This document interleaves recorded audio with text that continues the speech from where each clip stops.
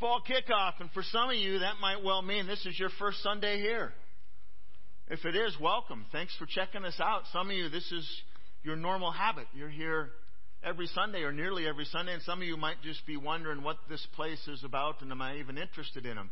Wherever you stand on that, thank you for being here today. And it occurs to me if we're going to launch off into the fall, we should probably all be on the same page. And so today we're going to start with one of the most beloved, most well-known, most memorized verses in the whole Bible.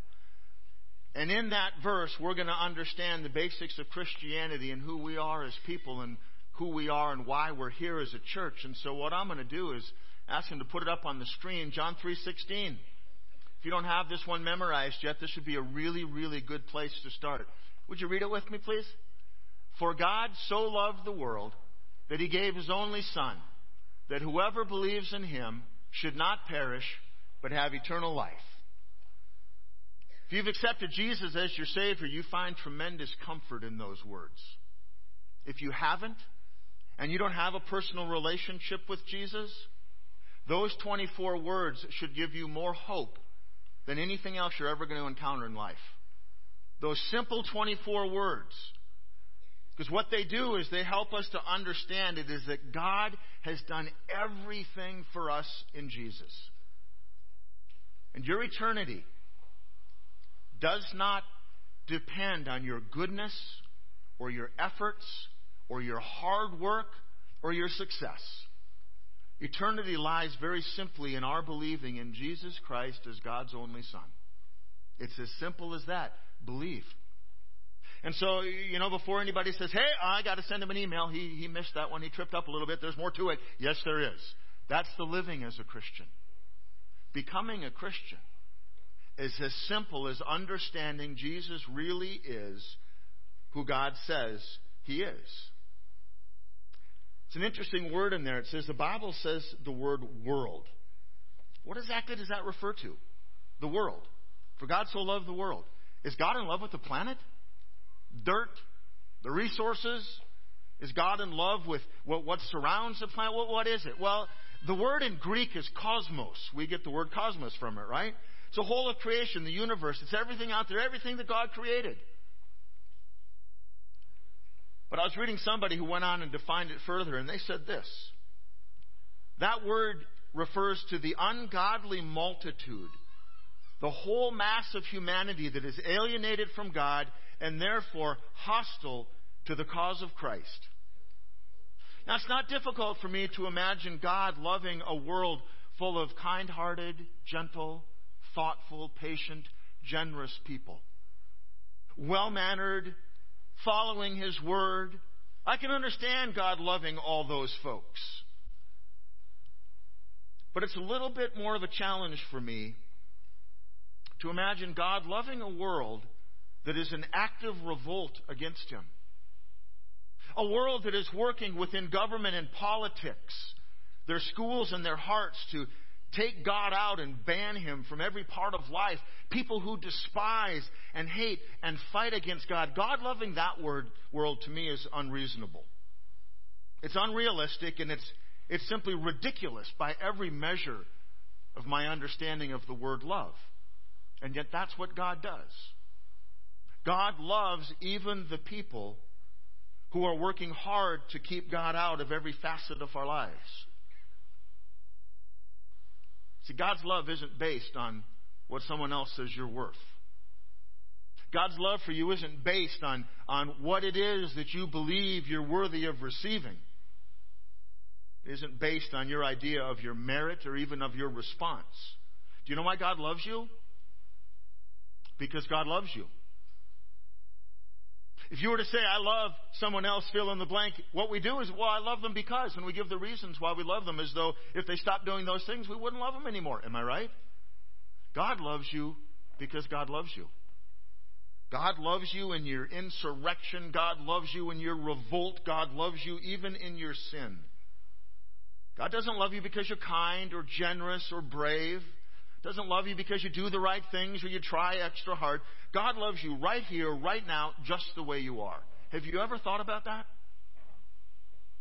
right now, the way you walked in here this morning, God loves you. In fact, God loves you so much that He sent His only Son, who in turn sacrificed Himself on the cross for you. And as I thought about it, I realized that all of the reasons we come up with why we're not lovable, all the reasons why God shouldn't love us or love someone else, every one of those is the reason that Jesus went to the cross. It's our sin. The Bible doesn't say God loves us when we become sinless. Even in spite of all those things that you've said and done and thought and haven't done, it is every one of those things, those sins, that God sent His Son to die for you, so that you would believe in Him, know and trust that He is real. Believe when the Bible says that God loves you. Believe that Jesus is the Son of God, that He died for your sins so that you would not have to live in or die in your sin, but that you could live in the freedom that comes from the forgiveness that only Jesus offers. Why is that so hard for us to figure out? Because believing in Jesus is not about what you do. It's not about your efforts, about trying harder today than you did yesterday. John 3:16 says it's all about what you believe, about who you believe in. When John 3:16 uses the word believe, it means to put your confidence in, your faith, your hope, your trust. Put everything that you have. Even more so than we say, I believe in a friend or a spouse or a parent. Faith is about who or what we believe in, not about how much we can believe. In America, we have this idea, we've been sold that it doesn't matter what you believe in, you just have to believe it with all your worth. That's a dangerous road, but it feels good. Well, I believe in this, maybe you don't, but it's good for me. Let me give you a couple of examples. Number one, I've got a horse. She's a fine horse. Kind, gentle, well-trained. She's a good horse. I believe that I'm safe when I ride her. I don't ride her nearly enough. But it doesn't matter how much I believe in my horse and how much I believe my horse can do. I can believe for all I'm worth that my horse is so awesome that she can fly. But it doesn't matter how many hours I spend on her. Doesn't matter how many drills we go through. Doesn't matter what I try to teach her. I will never leave this earth and head off into the skies and come down safely on the back of my horse, will I? But people believe things for all they're worth that are as crazy as that. I had a different experience a couple of weeks ago. A couple of weeks ago, I actually met a man who I met for the first time who was crazy enough to let me fly his airplane. Woo-hoo-hoo, wow. And we got on the plane and I said, I've not had great experiences in small aircraft and I'm scared of heights. And he goes, I guess you're trusting me. I said, more than you know, Gary. But you know what? I trusted that he wanted to end back safely on the ground just as much as I did. So we took off, and I went through that phase where it was just far enough off the ground that I knew if I fell, I was in big trouble. We never left that phase, by the way. And we got up in the air, and he took his hands off the wheel and said, go ahead, fly it. That's why you're here. And I realized that this incredible experience of flying the airplane, I really wasn't. It was really Gary that was flying the airplane. I trusted in his skills as a pilot, and I trusted the plane that he was in because he knew it well. I believed in him. I put my faith in him. And I realized that I knew when I jumped into that plane that it would fly every bit as much as I knew my horse never would. What is it you put your faith in? What you choose to believe in, where you put your faith, it'll define your life and your death, your priorities, where you spend your money, and your eternity. What do you believe in? What do you really believe in? What do you really put your faith in? Now, this can seem like a crazy example, but bear with me for a moment. There are some people who believe in UFOs. They believe that they're real. I'm not saying they are, they're not. I have no proof one way or the other. No judgment here. Some people believe in UFOs. In fact, they believe in them so much, they believe that they're the ticket to the life beyond. Think I'm crazy? There's a group that we've come to know as the Heaven's Gate Cult, 1997. They were living in California. They were a bunch of smart people because they were designing and building websites before much anybody else really knew what they were all about. And what they believed was that this comet that was coming to Earth, called the Hale-Bopp comet, real comet, really came into our atmosphere. They really believed that the Hale-Bopp, right behind it in its tail, held a UFO. And in that UFO was one of their departed leaders, and that what would happen is when that UFO got close enough, it was going to take them all up and carry them off to the next life, the next level, what they understood as heaven. It was going to carry them through Heaven's Gate, thus the name. They believed in it so much they sold everything they had. They lived in a group, in a commune. They ate together. They gave up their individual identities. I mean, they went to crazy extremes. They believed it so much so that it got to the point that comet got close enough, and they said it's time. And 39 people took their own lives, believing that comet held a UFO that was going to come and get them and take them to heaven. Their belief cost them their lives, and an empty end it was. Folks, we can laugh at it and say, well, at least we're not those people. But you know what? They believed that unseen, untracked, unknown UFO was their salvation. They believed it so much that they staked their own life on it. They took their own lives. What you believe matters. And don't write it off as silly, because you're just like me. You believe in some crazy things. We all do. Where you put your faith matters. It's a simple point of truth. It's a matter of life and death, yours and mine. Some of us, if we're going to be honest, put all of our stock, everything we are, everything that we believe. We maybe say that we believe in Jesus, but you know what we really believe in? We believe in money. That'll carry us through. You read some people and they'll put you on the internet and say you need to exchange your dollars for gold. Got to believe in gold. That's what you need. What do you believe in? Let me try to help you understand a little bit of the difference between belief and faith. Because when they talked about belief, there's a combination of belief and faith and total commitment. This is an example I've used before. I love it. Preachers have been using it for 150 years, and I'm going to do it again today. It's a guy named Charles Blondin in 1859. Charles Blondin was a stuntman and a showman, and he decided he was going to do one of the greatest tricks that had ever been done, one of the greatest feats of daring do.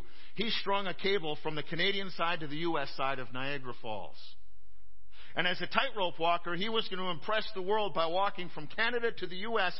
across the Niagara Falls without anything holding him to the ground but his feet on the wire. But he went a step further, and you know what he did? As he came walking through the mist from the Canadian side to the U.S. side where a large crowd had gathered, he was doing one thing more. He was pushing a wheelbarrow. And he gets to the other side, and everybody's clapping and screaming and loving him. I mean, that was incredible. And he goes, do you think I can make it back again? Yeah, do it. Do you believe I can make it back with the wheelbarrow? Yeah, you can do it. We saw you do it once. Go. You believe I can do it? Yes. Who'll jump in? Guess how many people volunteered? 0. It's too dangerous. They believed in him. They didn't have any faith in him. What John 3:16 is talking about is those who believe. What John 3:16 is talking about is not the kind of faith that says, yeah, I believe. It's the kind of faith that says, I'll jump into your wheelbarrow, Jesus. I'll believe you for everything you say and everything that you do, everything you promise. I'll claim them all for myself. Total commitment, total belief, total all in. I'll jump into your wheelbarrow that when the going gets tough, the only thing I've got is to look and to see you. Charles Blondin went from one side and back to the other again. No one wanted to go for the ride. The sad thing is, so many people who go to church say that they believe in Jesus, but they're not in the wheelbarrow. You might be one of them. I want the guarantee that you offer of eternal life, Jesus. I want that peace of mind. Jesus isn't about being a life insurance policy. Complete and total faith and commitment. The kind of faith, for the record, that has the audacity to allow a little church in the midst of an area filled with churches to start up and have the audacious idea to begin to change the culture of the communities and the people around them. The kind of faith that says we know that God loves us first, and in His Son who gave His life for us, we're going to answer that call to preach the gospel of a sinless Savior, knowing that we're a congregation full of sinful people. That's the kind of faith that jumps in the wheelbarrow with both feet. So maybe you're sitting there this morning and you go, all right, whatever, I've heard it before, Pastor, I'm in. What do I do now? What do we do now? What's the next step? How do you build and grow a church and act as leaders in response to this verse? I'll tell you what, it's where the hard part comes in. See, most people who've memorized John 3:16 have never read John 3:17. But it's where we go from believing to our first instruction about how to live. Read this one with me, would you please? For God did not send his Son into the world to condemn the world, but in order that the world might be saved through him. You tell people first about Jesus, about why it is that you believe in him. What we don't do is point out a long, dirty laundry list of sins that they might have. The problem with the church in America, we've been so focused on the sins of other people that in a lot of cases we've forgotten to talk about the Savior that forgives us. Jesus didn't come in the world to condemn the world, but that the world might be saved through him. That's a pretty radical statement right there. Yes, Jesus one day will stand in judgment over all humanity. But you know what? Jesus didn't come in the world to condemn the world. Jesus came in the world to save the world. Jesus came to save you. Jesus came to save me. From what? Right? You know what the really brutally honest answer to that question is? Jesus came into the world to save the world, not to condemn it. To save us from what? To save you from yourself. Jesus came to save you from the sin that you and I choose over and over all the time. Romans 7:19, Paul says this, For I do not do the good I want, but the evil I do not want is what I keep on doing. Somehow, as Christians, even when we say that we believe, we find a way to keep on doing what even we do not want to do. We don't do the good that we know that we can and that we should and that we ought. We keep doing the things that we say we don't want to. It's a little bit like me knowing I need to eat less and exercise more. I know my health is at stake. I know there's a lot that's at stake. The problem is, I don't believe in it enough to actually do it. So I think about eating less. I think about exercising more. But in reality, I eat too much and I exercise too little. It's like people who go to church and they finally realize, wow, thank you for having a place that I could connect with. What can I do to help? Well, you can pray for us, you can be involved, and you can help support what we're doing so that we can reach more people like you. I'm in. I believe. Do you believe enough to actually start tithing? Well, I'm not sure I trust Jesus with the wheelbarrow quite that far. See, we've always got our reasons why our belief has a limit. Do you believe enough to trust God totally, even with your money? Do you believe in God enough to believe that he is who he says he is and that you are who you say you are? About 19 years ago, I was at my first call, and large congregation, about 8,500 people. And my job was outreach pastor. And so most Sundays that I wasn't scheduled to preach, which I did not do very much of, I put myself at the front door, just like I do here, welcoming and greeting people, saying good morning, getting to know them. And it was a day very much like this. It was a fall day. It was beautiful. The weather was just crisp enough to just be perfect. And pretty much everybody had gone in and church had started. And for whatever reason, I felt compelled to stay outside and see if there were any latecomers. Not that anybody would ever come late to church, right? And a guy comes walking across the street, because there's a big apartment building. He comes walking across the street in sweatpants, dirty sweatpants, and a T-shirt. And he says something like, one day I want to be one of those people that drives a nice car and is all cleaned up in their nice clothes and start coming to church. One day I want to be one of them. Well, why one day? Well, I'm not going to get any closer to it, Ann, because you're going to be able to tell real quickly that I'm still hungover from last night. I'm not ready to go to church. Well, so what's going to change? Well, I got to clean up my life first. I got to get some things straightened out. I got to put things back in order. But I want to be like all the happy people that seem to walk in the door. I just know that I'm not one of you yet. I looked at him and I smiled and I said, Jesus loves you right now, right here, just the way you are. Yeah, maybe, but. No, really. Jesus loves you right here, right now, just the way you are. You don't have to change for him. He'll change you. If you believe in him, if you'll give him a try, you don't have to worry about all the things that keep you away. And what you realize is that he was here waiting for you all along. And he shook his head and told me I was crazy, and he walked back to his apartment building. Never saw him again. See, that's what Jesus calls us to be as disciples, to love people. Not to condemn them, not to judge them, not to point out their sins. I guarantee you, people know their sins. It isn't to point out their faults or their flaws or anything else. If we're going to be a church that lives like Jesus, then we start out loving people, not condemning people. We welcome them just the way they are, right the way they are. And if you're going to have an argument or a problem with that, please come and talk to me. Don't go talk to someone else who you think doesn't belong, because I promise you, if they're here, they do. Jesus will clean us up from the inside out when He's good and ready. John 14:6 says, Jesus tells us, I'm the way and the truth and the life. No one comes to the Father except through me. Everybody needs Jesus. We all do. We don't get to heaven without Him.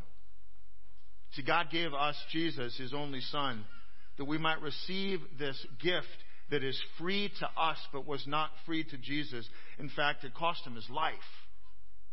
But what we have to do is we've got to receive it. We've got to accept it. It's a little bit like, and this is a crude example, but maybe it'll help. It's a little bit like having a present wrapped up under a Christmas tree that's wrapped perfectly. And somebody says that's got your name on it. I spent all year saving for that because I know who you are and I know what you need and you're going to love it.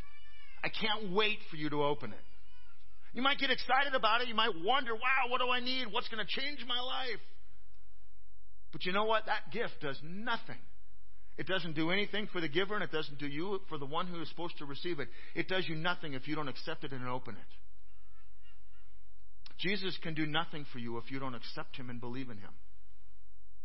That Christmas present sits under the tree forever, and it never actually becomes yours. It's for you, but it isn't truly yours until you open it and accept it. Same is true with Jesus. To believe in Jesus alone is not the same as to put your faith and trust in Him. To believe who He is isn't the same as committing your life to Him, surrendering yourself to Him. James 2:19 says, you believe that there is one God. Good. Even the demons believe that and shudder. When a Christian says that we believe in God, it's very different than saying, I believe that He was real. When a Christian says they believe in Jesus, the Son of God, as their Savior, they mean more than just that He existed. They mean, yes, He might have been a good guy. They're saying they believe in Jesus for this life and for eternal life. When we say we believe in Jesus, we believe that He meant it when He said that He's going to heaven to prepare a place for us. And so we begin to live this life as though we're almost already there, because we are. When we put our faith and hope and trust to Jesus, we live for the life that is to come, not just simply for the mess that we've made of this one. So you know the moment was coming, so here it is. Where are you right now, here today? Maybe you haven't been to church in months or years, and you're going, oh, today was not the day to come. You know what? Today was the day to come. Because God's got an appointment with you, and that feeling that you've got in your stomach is the beginning of the appointment. Where are you right now, here today? See, churches everywhere are full of people who say they believe in Jesus and who haven't been changed one bit because of Him.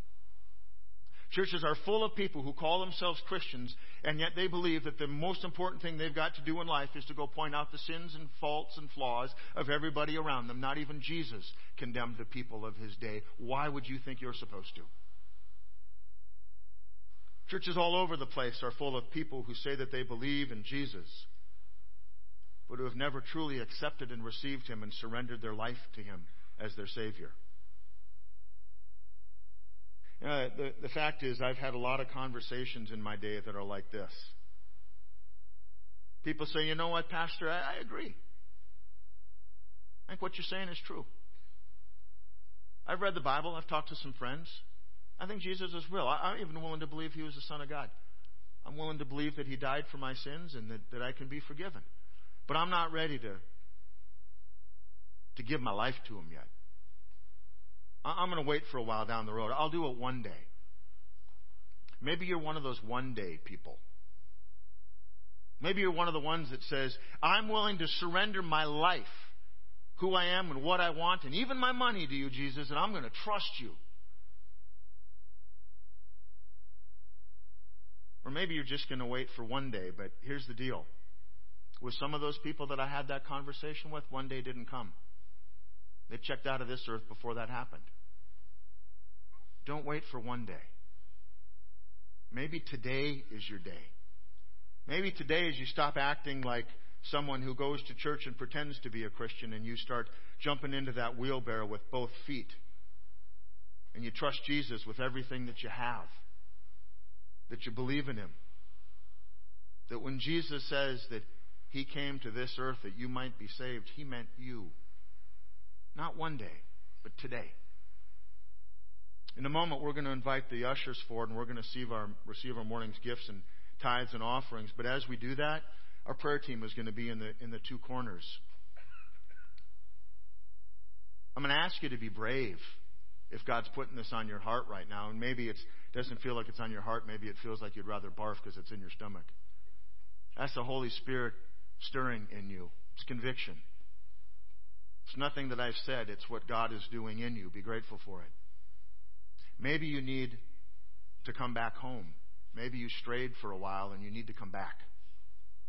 Go talk with one of our prayer people and pray with them, would you?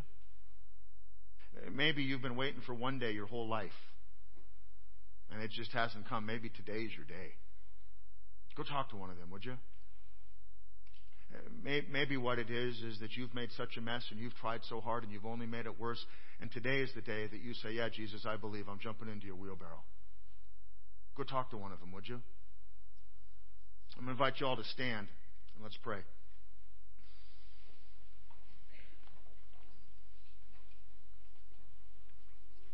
Gracious God, you called this church into existence to be something very specific. It wasn't to do everything that was good that a church should do out there. It was to do some very simple things, but to do them very well. One of those things is to never, ever, ever stray from the truth of your word. Not to question it, but to believe it. Not to just read it, but to live it. God, you called us to be people of worship and people of prayer and people that love folks when they walk through the door without regard to who they were or where they'd been or what they'd done. Because, God, you said that you love the world, the whole world. We believe that means everyone who could possibly walk through the door. And this morning, God, right now, there's some folks that their day has come. This is their time. This is their moment of truth. Whether it's to come back home to you, to come to you for the first time, or to finally surrender everything and not just claim the title of Christian who's been forgiven, but to jump into Jesus' wheelbarrow. God, I pray that you would move us from the uncomfortable place we're standing in to go talk to someone where we can give ourselves to you fully and in all surrender. God, we thank you for the gifts and tithes and offerings that we're about to receive. We thank you for the way that that's going to allow us to reach more people with the good news of the gospel of Jesus. And finally, Lord, we thank you for Jesus, your Son, who did for us what we cannot do for ourselves. It's in his name that we pray. Amen. Thanks for joining us. I hope we see you again next week. I want to just leave you with this thought. There's a new Nike ad campaign out there, and the ad says this: believe in something, even if it costs you everything. Now, I'm not going to dive into the hornet nest of politics that surrounds that ad, but I will say this. Jesus believed you were worth dying for, so he did. And all he asks is that you believe in him and live for him. It's as simple as that. He's not asking you to do something that he didn't already do. He believed in you first. And all he asks is that you believe in him.